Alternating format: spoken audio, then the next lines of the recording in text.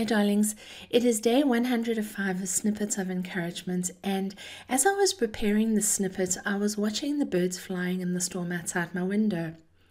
It has been raining for the last few weeks, but now the storms are passing through Europe. The neighbors behind us have huge fir trees in their gardens, and they sway violently back and forth in the wind. I've been watching the birds that live in one of those trees, and am amazed at their fortitude. Firstly, that all their nests are not flying around in the wind.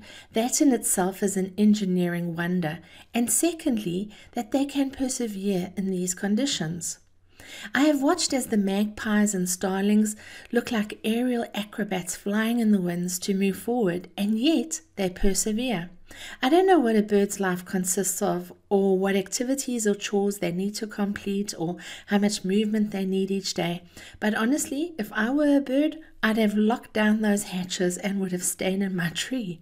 However, this is not what they're doing. They're flying, and at times it looks like fun.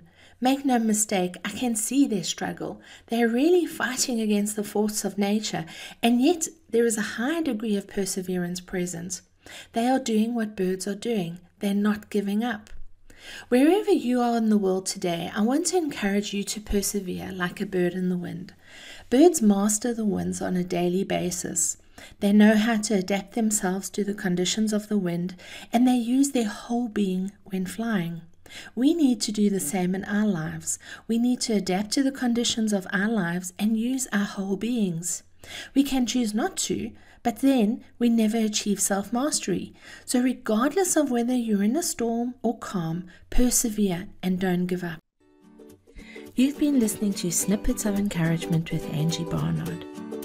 If you've enjoyed this snippet, share it with a friend. But more importantly, now that you've received, get out there and encourage somebody else. Have a wonderful day. Bye-bye.